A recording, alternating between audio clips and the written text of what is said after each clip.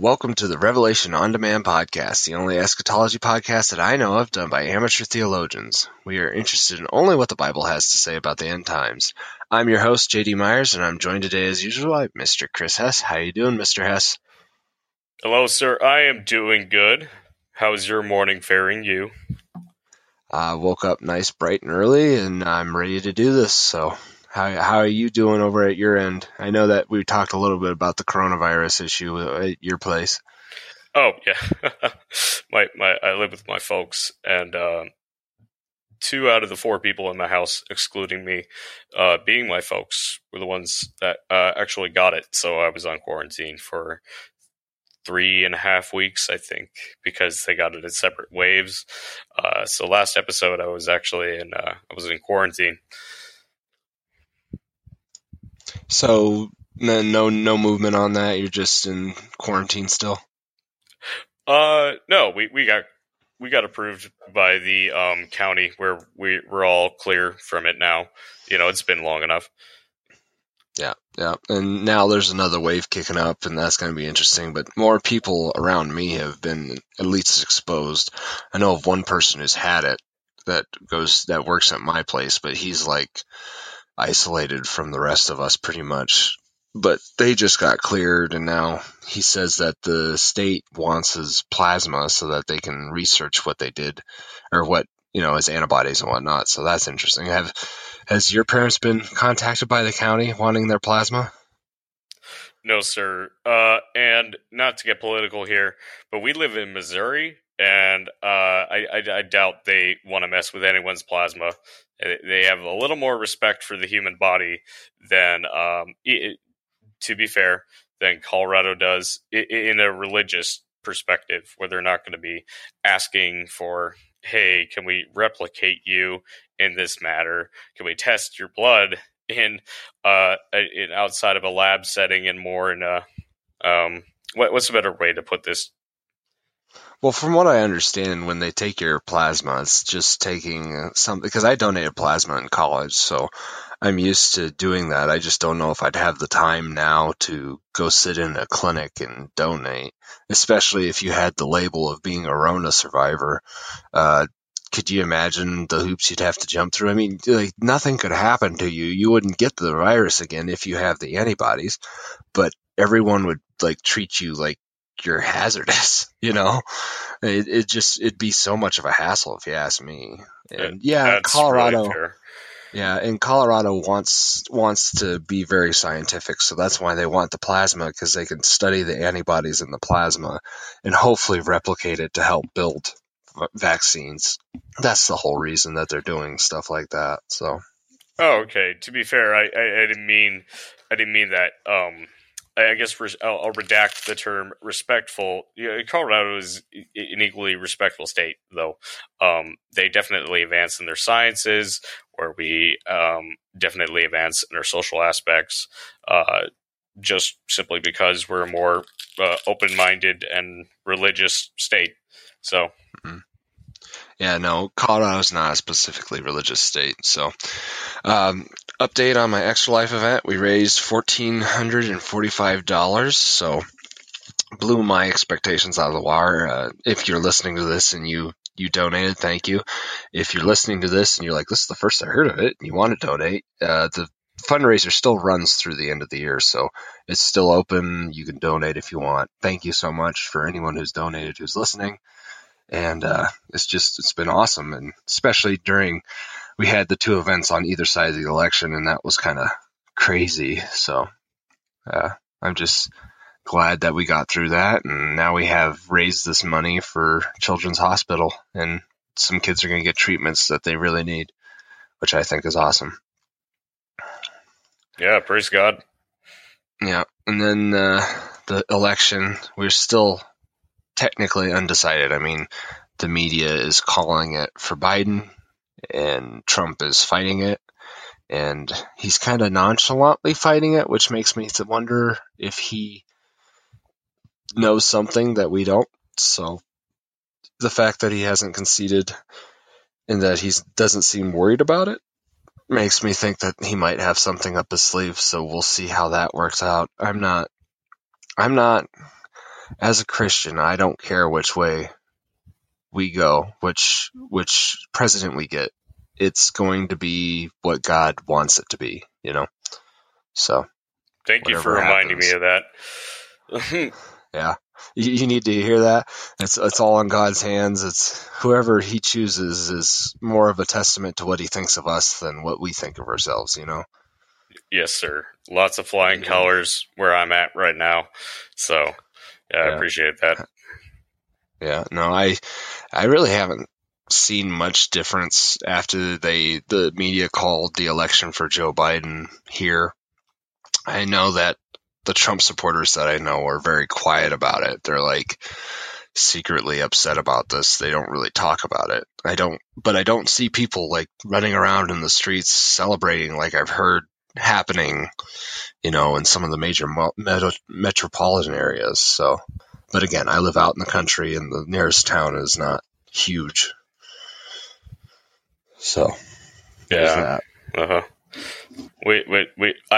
I live out in the woods, so I can not necessarily the country, even though we do live in a country-themed amusement town.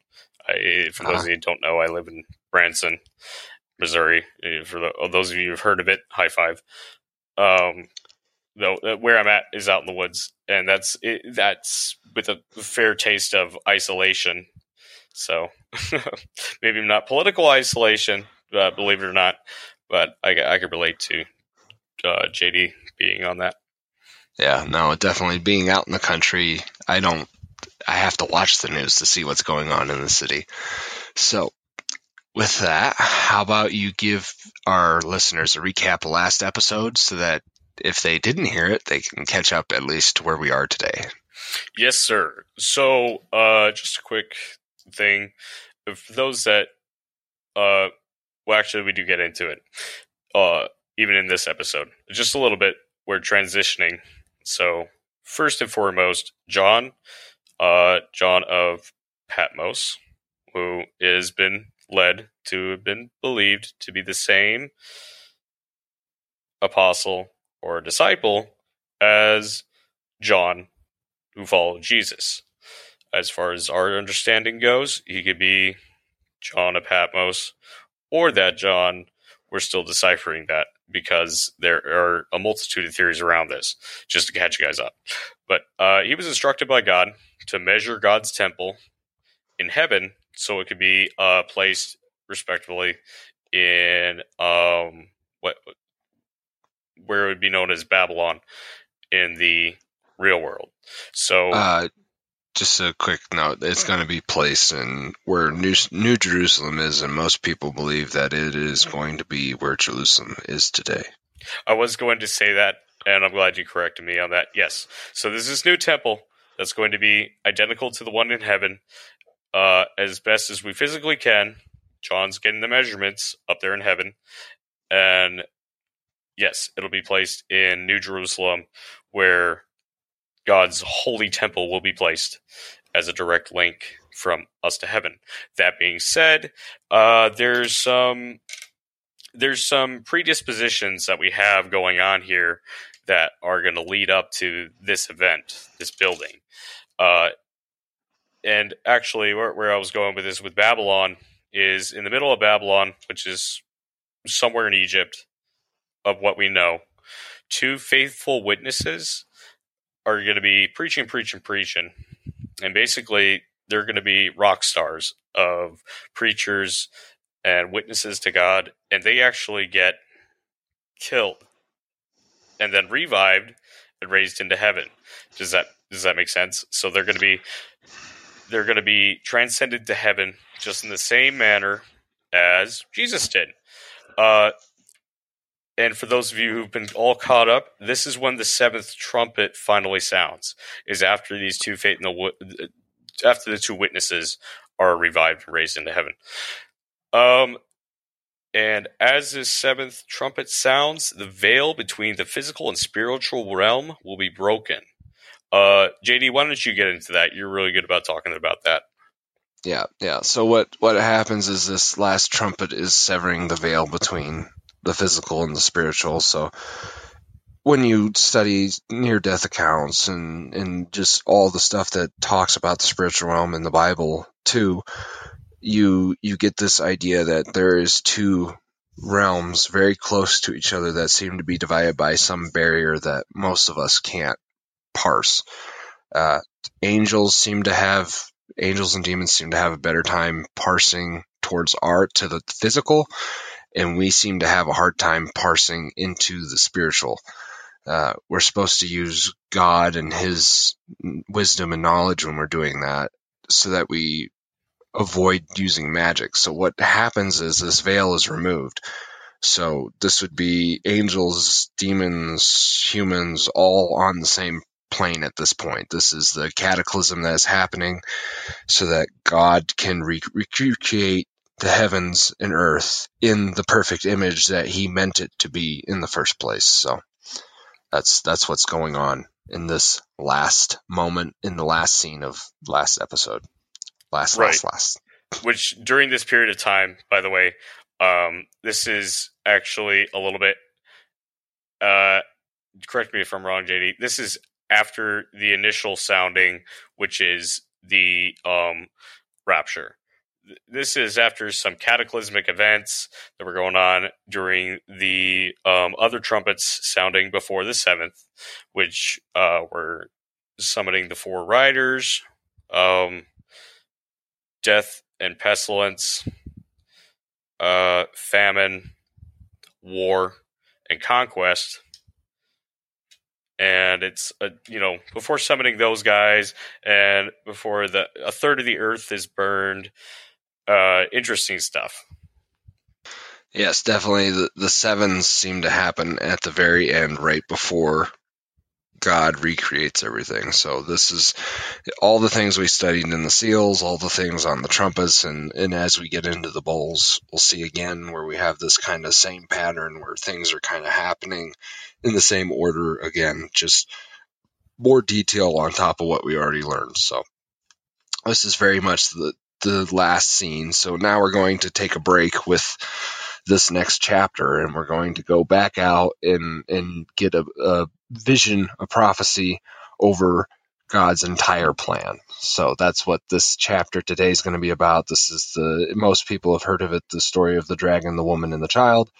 This is the story. This is chapter 12. This is where this story comes from. This is what we're going over today. So I didn't catch anything last episode. I thought of something and I forgot to write it down. So again, if you guys are, emailing me and telling me what you are catching, what you like, what you dislike, I will definitely give credit to anyone who writes in, takes the time to write in and help us with this. So I think I'm getting to the point where I can only see so much.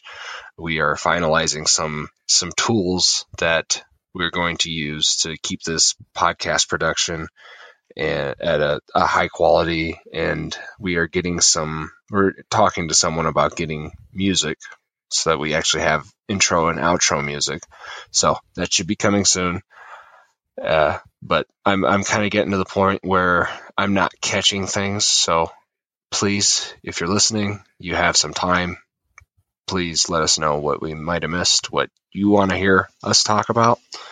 That'd be great. And I could change this section of what we missed last episode to what people are writing in about. That would be awesome. So we can get into scripture. If you'd be so kind, Chris, could you read scripture for us?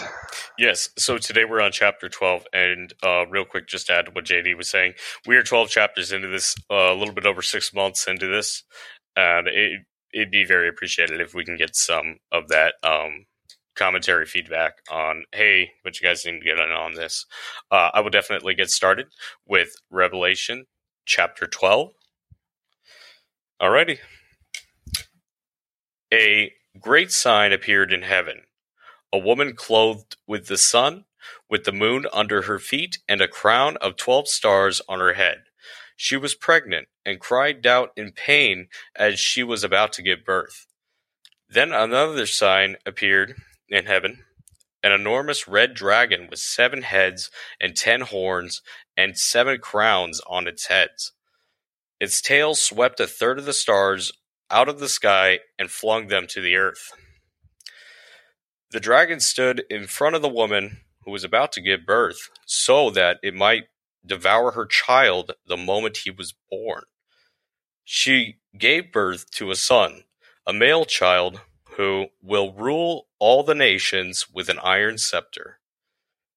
And her child was snatched up to God and to his throne. The woman fled into the wilderness to place a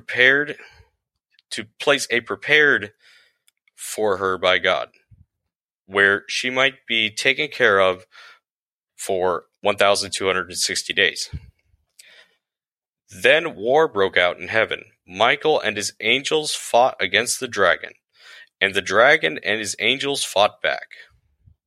But he was not strong enough, and they lost their place in heaven.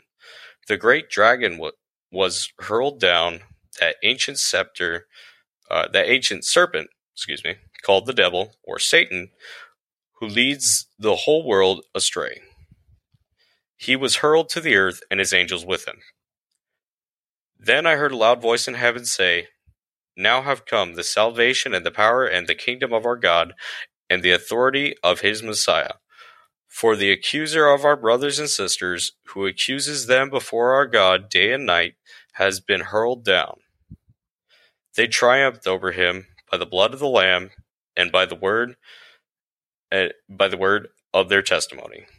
They did not love their lives so much as to shrink from death. Therefore rejoice, you heavens, and you who dwell in them. But woe to the earth and the sea, because the devil has gone down to you. He is filled with fury, because he knows that his time is short. When the dragon saw that he had been hurled to the earth, he pursued the woman who had given birth to the male child. The woman was given the 2 wings of a great eagle. The woman was given the 2 wings of a great eagle, so that she might fly to the place prepared for her in the wilderness, where she would be taken care of for a times and time and a half, out of the serpent's reach. Then, from his mouth, the serpent spewed water like a river to overtake the woman and sweep her away with the torrent. But the earth helped the woman by opening its mouth and swallowing the river that the dragon had spewed out of his mouth. Then the dragon was enraged at the woman and went off to wage war against the rest of her offspring, those who keep God's commands and hold fast their testimony about Jesus. Amen. I think I'm going to look at getting a different translation because that one seems kind of hard to read. So we might be going from the NIV to the NASB. So interesting. Anyway, well, yeah. I liked it. It was just a few times there I had to make sure that my eyes were in check because it's a lot of info condensed, even though it's an essential and direct message, which one could argue is almost simple.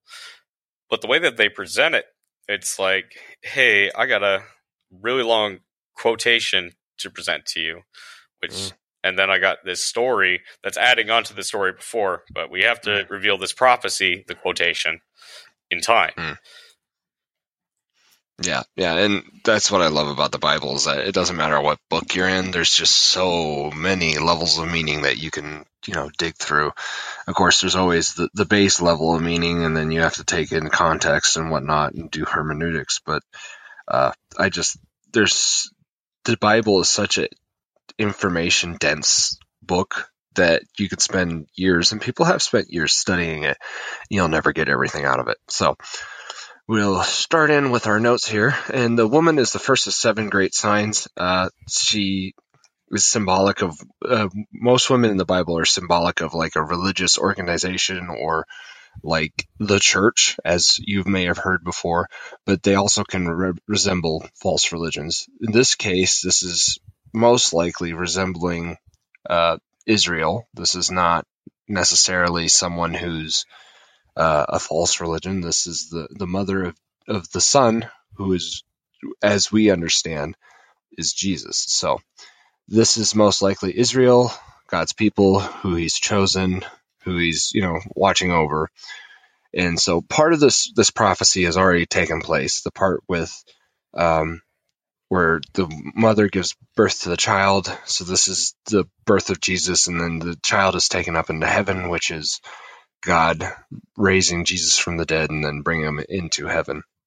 So we've already, passed through part of that. And then there's all sorts of arguments on whether we've been through the rest of this prophecy or not. So I personally don't think we've necessarily gone through this, because at the end of this prophecy, we go into the next chapter, which is bringing on the final totality of all of recreation. So I feel like this is we're in a midpoint here, and we come to this. We've mentioned this before. This kind of, how does God explain to us time when He's outside of it and we're inside of time? So you get this very, when God says a day or says days or times, or what does that mean? Because the way God understands time and the way we understand time are two very different things. It'd be like us trying to explain to a 2D, say you made a sentient being who is 2 dimensions.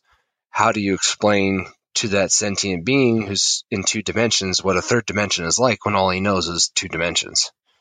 I don't know how that would work, honestly, but it's just that kind of idea. How does God explain time to people who are stuck inside of it? You know what I mean?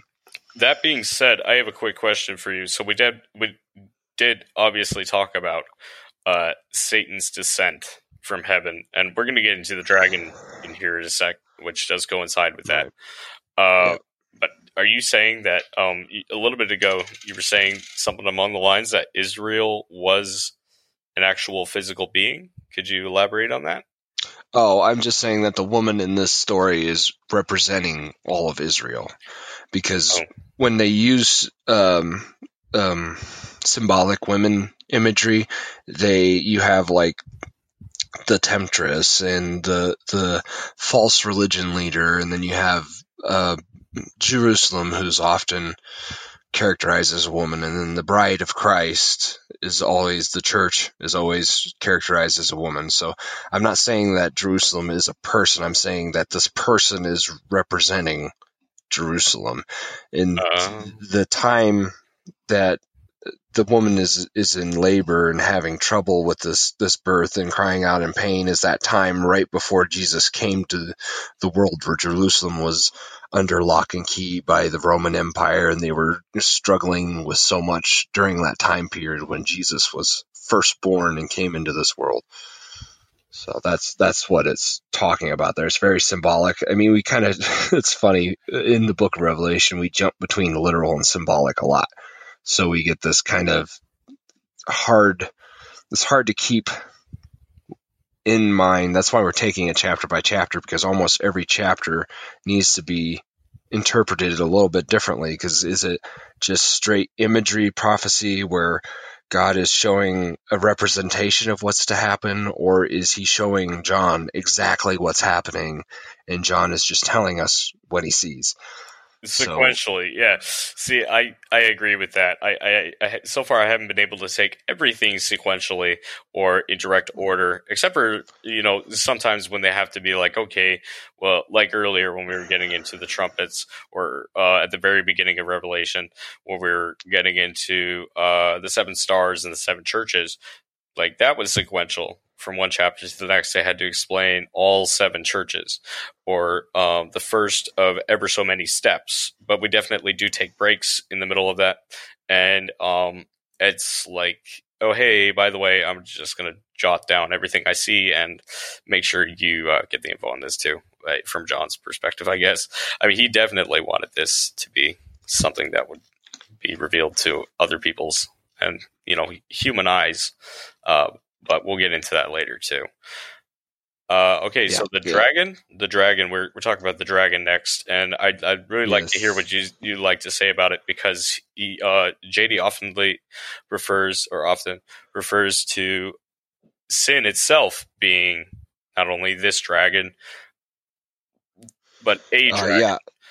Yeah, and I often talk. I love dragons. I'm just gonna put that out there right now. I am a fan of dragon mythology and lore and all that stuff. I used to have this dragonology book when I was a kid. I still have it, in fact, and I can't wait to share it with my boy.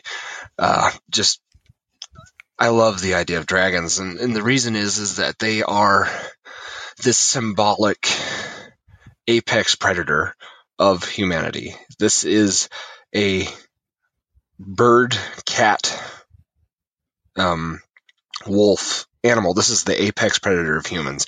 If a dragon was real, it would be something humans would really have to deal with. And if you look at any mythology and stuff like that, you very quickly realize why these dragons are so powerful. And if you're a fan of Jordan Peterson, you know where I'm going with this. These dragons are fierce.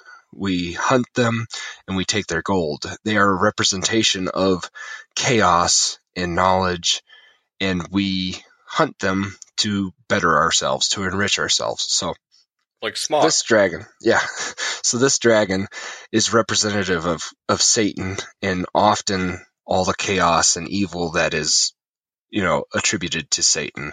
So I have this kind of theory where there's many little dragons around, and as Jordan Peterson says, you have to deal with your dragons or they become house-sized dragons.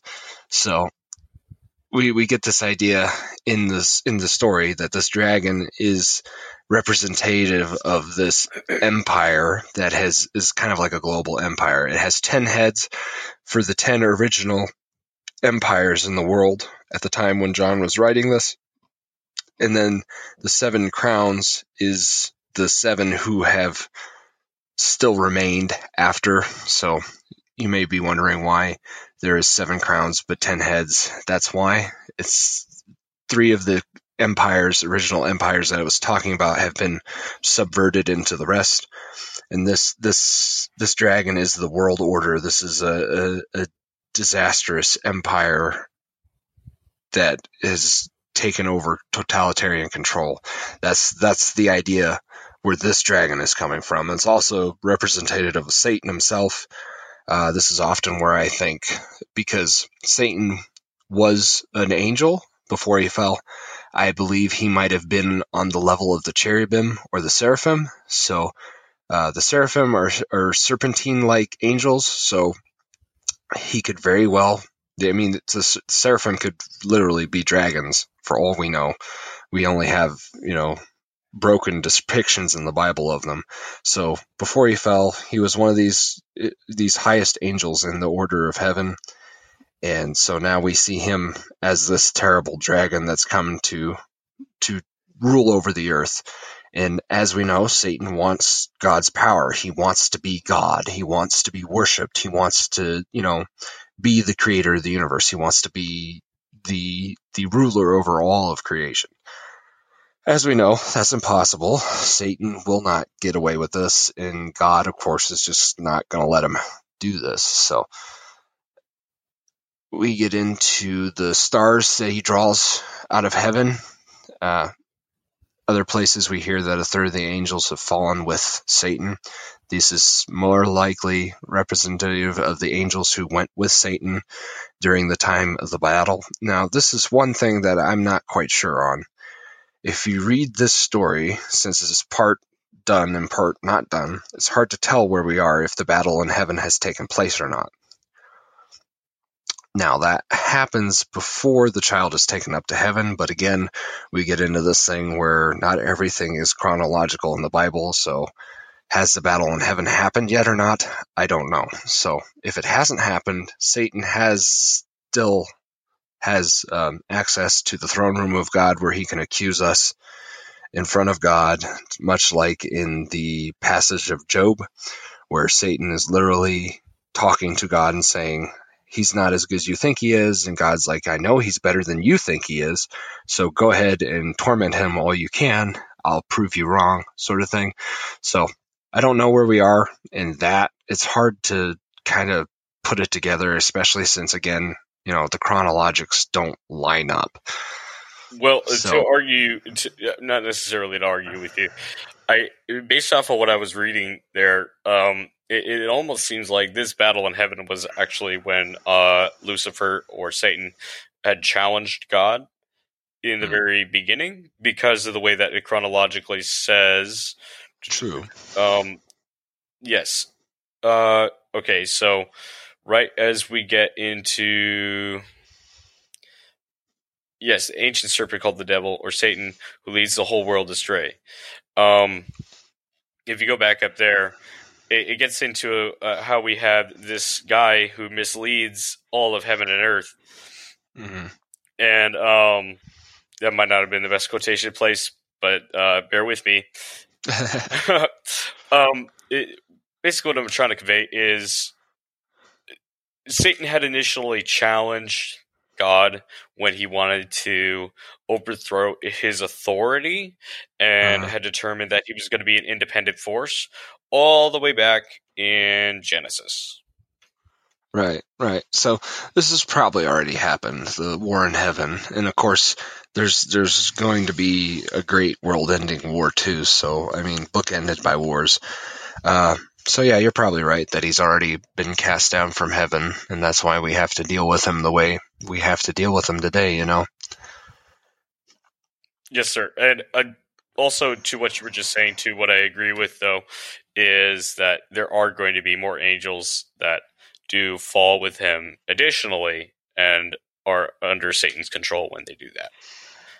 Yeah. In fact, I've heard places where, well, right here it says a third of the stars falls. Like a third of the holy order of angels went with Satan, which is probably because he was one of these highest order angels that had a lot of influence over other angels. And angels are free will beings like us that they can make their own choices. So they can choose to follow God or follow Satan.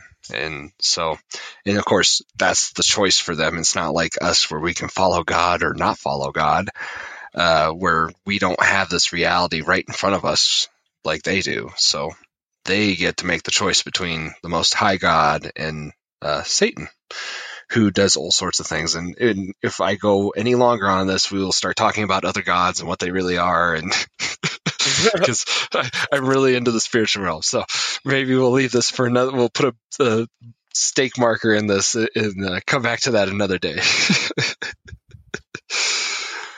So we get into the next sign, which is the child, which we've talked about already. This is Jesus. It's clearly Jesus coming into this world, and then since again this isn't necessarily chronologically in order. He was here, he had a life, he died for us on the cross and paid for our sins. He was revived and taken up to heaven. So this is where the child is taken up to heaven, and then begins the tribulation. And as you can see, there's a brief pause between when the child is taken up to heaven and when the woman flees into the wilderness for the times in half a time, which is specifically referenced to 3.5 years, which would be half of the 7 years of tribulation period. So that kind of says to me that we're not there yet. And this breath is indicative to me that maybe we haven't done that. Maybe we're in the tribulation already. Maybe it's not till 2060, like I constantly joke, or 2053, as I constantly joke is my numbers prediction.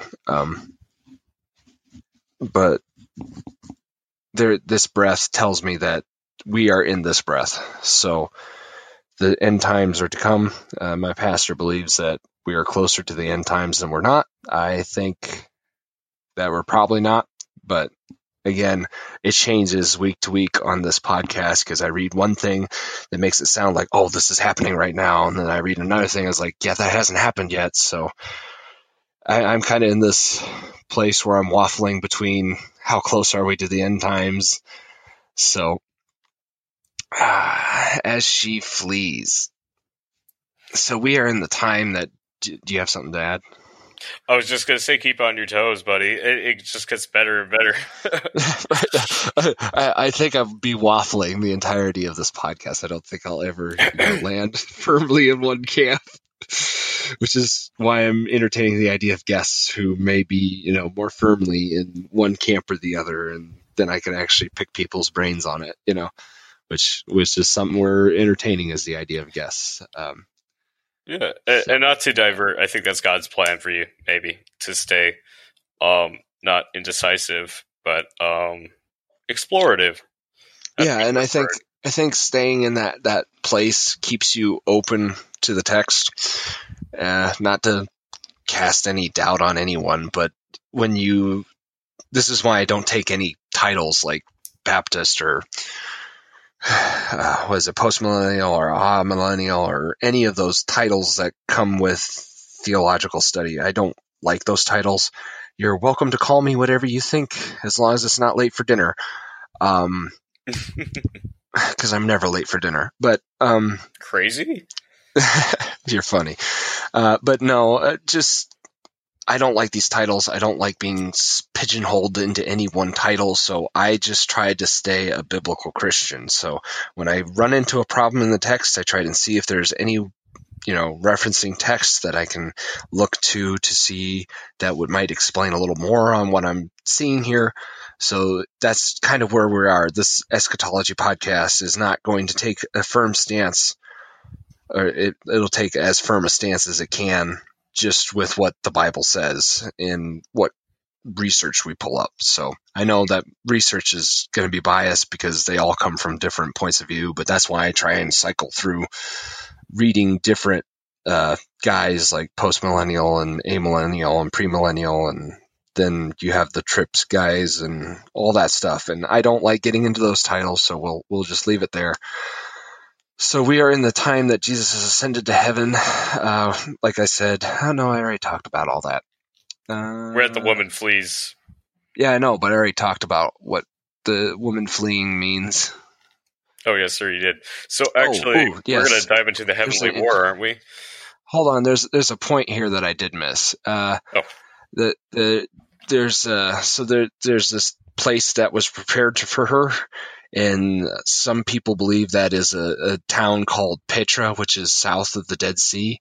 And apparently there's Christian businessmen who are preparing, like food and bunkers and scripture in this place called Petra, which is this stone city south of the Dead Sea. So interesting point. If the end of the world happens, there might be survival bunkers in Petra if you're anywhere close, because I don't think I'm going to make it across the sea if the world ends.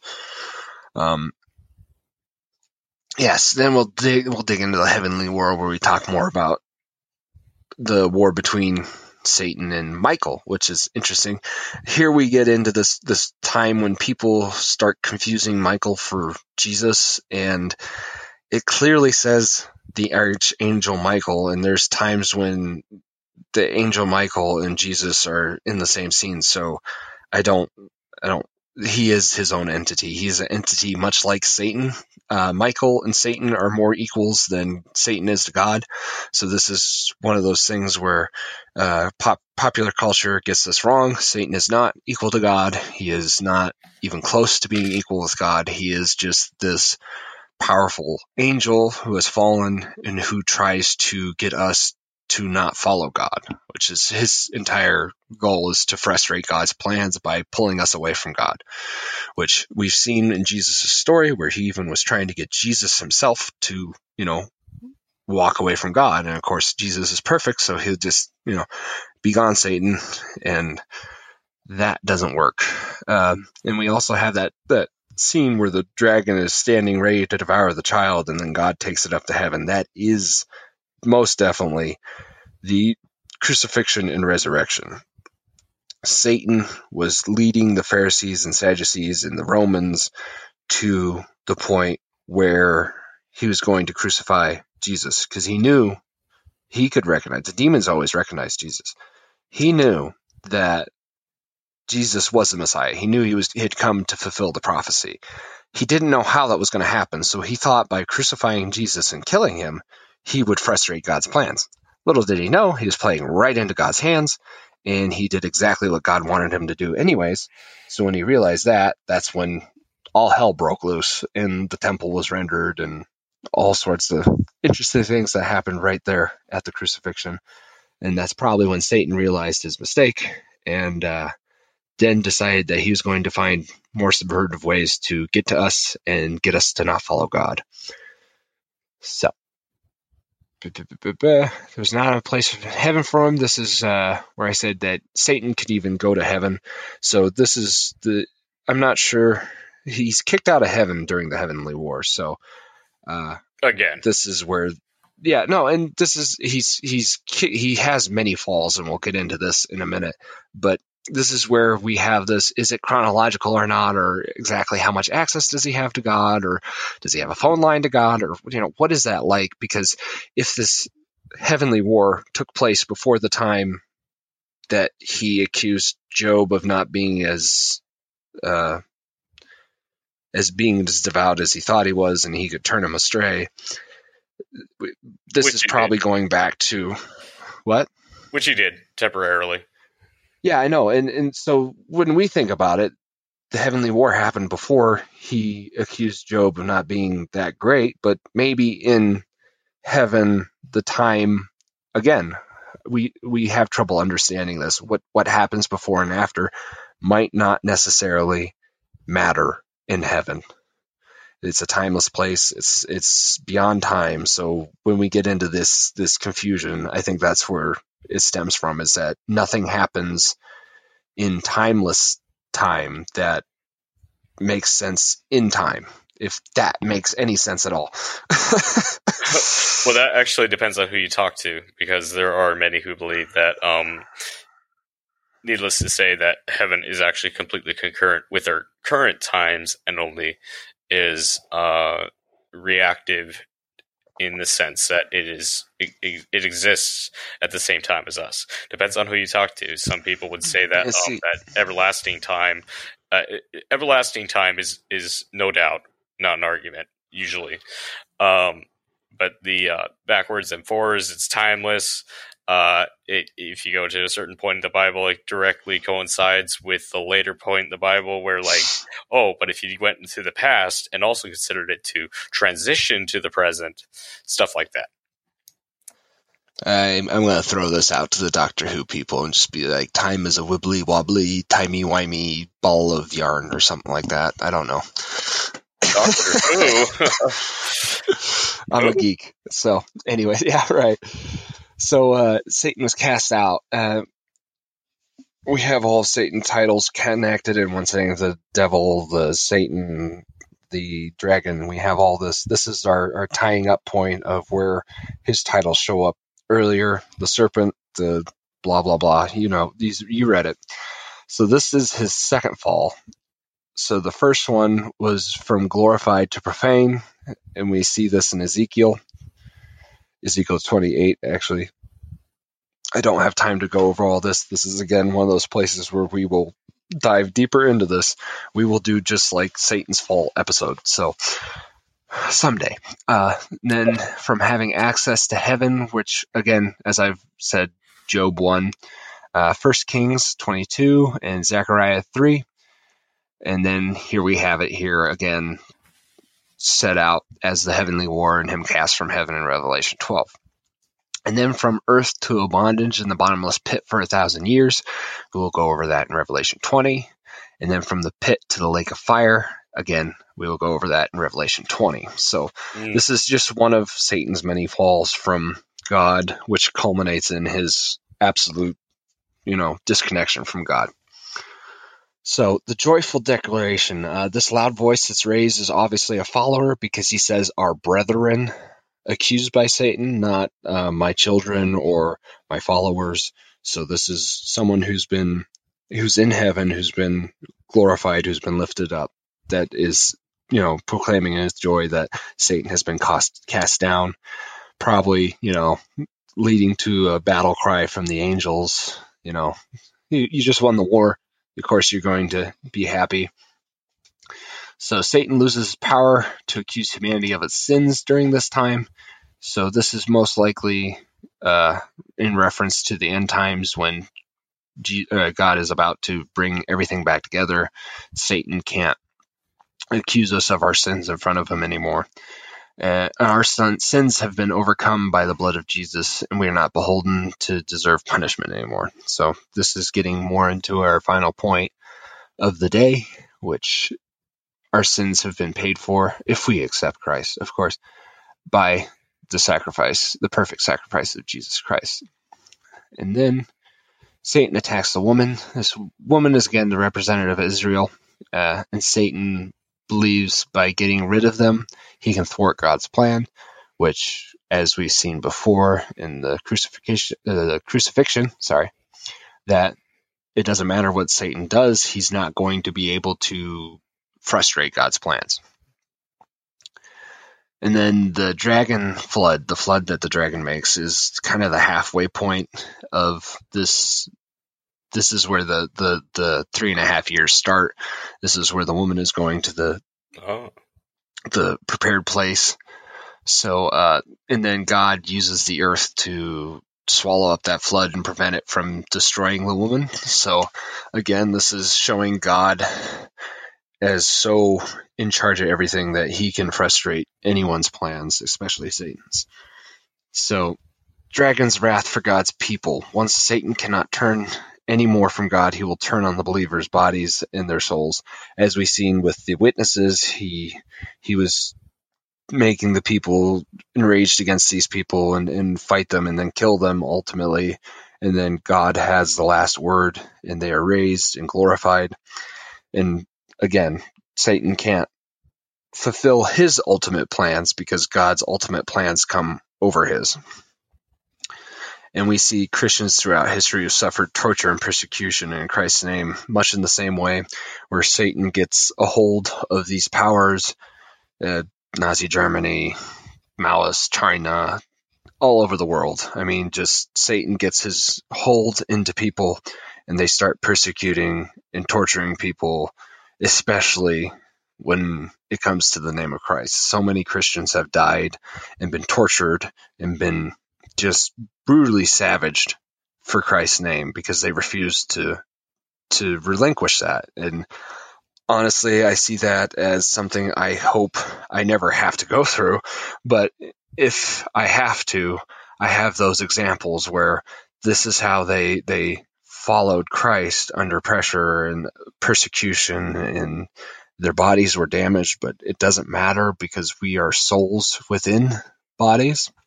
So we can suffer anything through Christ. And we did this study on Richard Wurmbrand. He was a Polish man who went through Russian occupation in the Cold War, and he was just tortured for his belief in Christ. And that's one of the examples. And there's many examples throughout history of Christians who have, and you can pick up many books on this, and I would highly suggest, if you haven't, read to about this day. Yeah. I wouldn't just argue throughout history. I would say that it's been something since the day we started. Well, yeah, and it's still going on today. Like you said, there's Christians persecuted all over the world. There's people who can't openly, especially in China, there's people who can't openly worship God. They can't preach God. They can't openly be Christians. Otherwise, they will be fined. They will be locked up. They will be tortured. They will be re-educated until they finally renounce. And the whole idea is that no matter what happens, we are to stay firm in Christ, and he will stay firm in us. Mm-hmm. Any other questions you might come up with while we're going through this?